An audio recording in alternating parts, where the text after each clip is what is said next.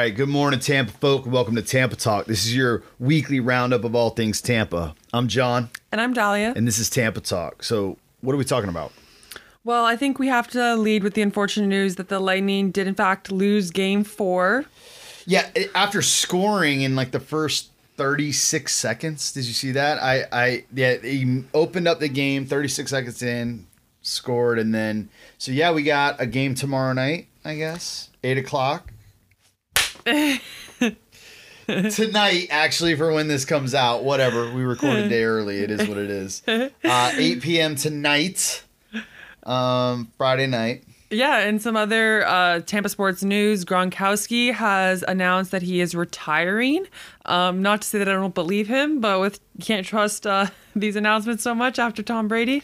Yeah. They like to play games, man, and New England folks. So, fingers crossed for the Lightning in tonight's game, and hopefully the Bucks still get to live their legacy even without Gronkowski on the team. So other things in the news, the affordable housing project of the city of Tampa, they unveiled their first out of 17 houses that they're going to make available this year, with 10,000 to come by 2027 is the goal. And so I thought it's pretty cool that they're doing this. You're going to basically need to have an income under roughly $65,000 for a family of 4 in order to qualify to purchase these homes.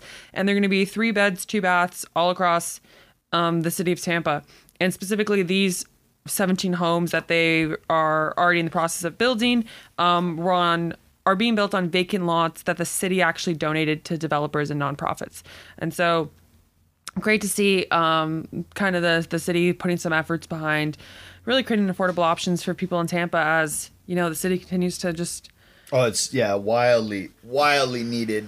And even the prices that these are at being called affordable housing. I mean, It is what it is. It is as attainable as can be here for homeownership. But and I think that income value is really going to be what differentiates them because, you know, people with more money can't just benefit from these low costs. Yep, that's right. Low cost from a national level, maybe not from a... Oh, yeah, because they'd be getting scooped up right and left if these were just on the open market. Right, exactly. So I think that may be the measure in place. Some other really cool things that happened this past weekend with the celebration of Juneteenth. Tampa Tampa held for the 3rd time the raising of the Juneteenth flag. And so I thought this was actually a new flag, but it looks like it was made in 1997. And so the design has been around for a little bit, but this is our 3rd year raising that in order to commemorate the 1865 news being brought of freedom to the state of Texas. Yeah, not necessarily a new flag, but it is, I mean, just a few years old of a tradition, but a new tradition for Tampa that's really cool to see. Yeah, and it was kind of, I saw a few other cities around the nation are kind of following that same suit and honoring people in this way. So good to see. Next weekend, so not this weekend, but next weekend, we have our July 4th weekend coming up. And so there's lots of different events around the Tampa Bay area to see some fireworks, whether you're looking for a day picnic in Tarpon Springs or your traditional fireworks, big boom, just on the Tampa Bay River. So make sure you check out the article linked in Word on the Streets, which if you're not subscribed, wordonthestreets.xyz. And we have a really good article that lists like dozens of different events going on around the Tampa Bay area next weekend. I love it. I do want to give one final kind of plug here. Maybe not a final plug, but I do want to plug our... we are releasing again this week. We're going to let another episode come out for free. But this is a show called What's the Word, where we kind of talk to and interview folks on the streets or from around Tampa, around some of the work that we're doing, just kind of getting, you know, a better glimpse of word on the streets. And so What's the Word this week? We're releasing an episode, a conversation we had with this man Pops that we know from out at kind of the university area. This guy has just an incredible story. So I really want to encourage you guys to check that out. It is available for free. But these will be available for our paid subscription members for Word on the Streets. And so just want to encourage you to consider supporting the show and getting a paid subscription. And this is one of the perks that we are making available to our paid subscribers. But it's free to all of you to sample this week. Yep. So you can find that on wordonthestreets.xyz under the What's the Word podcast. So speaking of Word on the Streets, we also shared some new articles this week. John, I saw your one on reflecting on ruins, and I personally really liked it.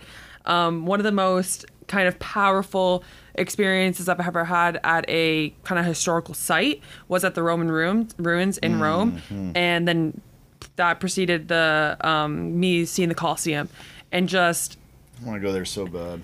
oh my God, it's so cool. Like I said, it's the most powerful historical experience I've had. Yeah. It's up there with like Alcatraz It's and a dream. just all these crazy things because, you know, people fought to the death and barbarians came through and burned it to the ground. And it's just really telling as to kind of the flaws of humanity and kind of a warning to maybe how we act in the modern day. Yeah, so that post is actually something I wrote almost a decade ago. I didn't write it as a post. I worked on a book years ago. I wrote about 10 chapters. They're mostly written that I made a major error in without like keeping track of all the footnotes, and was like, I don't know if that I'm going to go back and do that work and release this. But I was reading over the introduction, which is a reflection on ruins. The book is called Ruined, and I just love this kind of reflection. And so we'll see. I'm going to read ahead and maybe we'll release a few sections from that. But this post is just the very opening section of the introduction to what was supposed to be that book. But since I never let it out, maybe we'll just publish it here. Yeah, so Hey, there sounds you go. great. But yeah, it was really cool to revisit. And I mean, there's so much that, and one of the central pieces of it I'll just share here, to kind of tease out those of you to read it. It really reflects on like how archaeologists, when they go to learn about ancient civilizations or they dig into ruins, there's a lot we can learn about the remains, what lasts. But one of the things that's really interesting is the importance of the garbage in terms of understanding who people are. If they can find their trash pit, they can learn a tremendous amount. And it's funny because I'm like, yeah, if you saw someone digging through your trash outside your house, you'd feel pretty exposed and vulnerable. And it just led me to kind of ask some questions about like what does our waste and trash and what are we building that's going to be left behind, and what will it say about us, and just wanted to leave readers with a point of reflection as they are pedestrian this week and take walks or ride bikes as you kind of reflect on your everyday decisions. And so yeah, it was a good one. Yeah, and this might not be the most intelligent comment, but it makes me think about the work that we do. And, you know, we're kind of just trash pickers, like whether it be bikes that we get donated that would have otherwise ended up in the landfill that we recycle and repurpose, or whether it be food waste. And I mean, we're not literally getting our food from dumpsters, but would have ended up there without these kind of distribution channels. And, you know, even the work of WellFed, Chris, one of the women who co-founded it, her first story is just going around the curb of, you know, homes out in Westchase and just collecting it all and shipping it out to Brazil. So yeah, it just speaks a lot to, like I said, we're just trash pickers at the end of the day. I think that's exactly right. At the heart of a lot of what we do, and even our core values, is like the kind of the statement that it's only waste because we waste it. And there's so many things that we do not properly value. And, you know, in many ways, I think that's true of the neighbors that are not valued properly, and we want to proclaim their value, or the things that get wasted and we want to proclaim its value. And so, yeah, I think that is a theme that runs through a lot of our work, and why it is a bit of a foreshadow of some of the things that I tried to get into in that book. And even talking about it now, I'm feeling like maybe I should go ahead and do that homework at some point. But for now, I'm going to share it on Word on the Streets. Yeah, awesome. Another thing you shared on Word on the Streets was non-fungible tickets. And so you went to VCon just a few weeks ago. Why don't you share a little bit about how you got into that?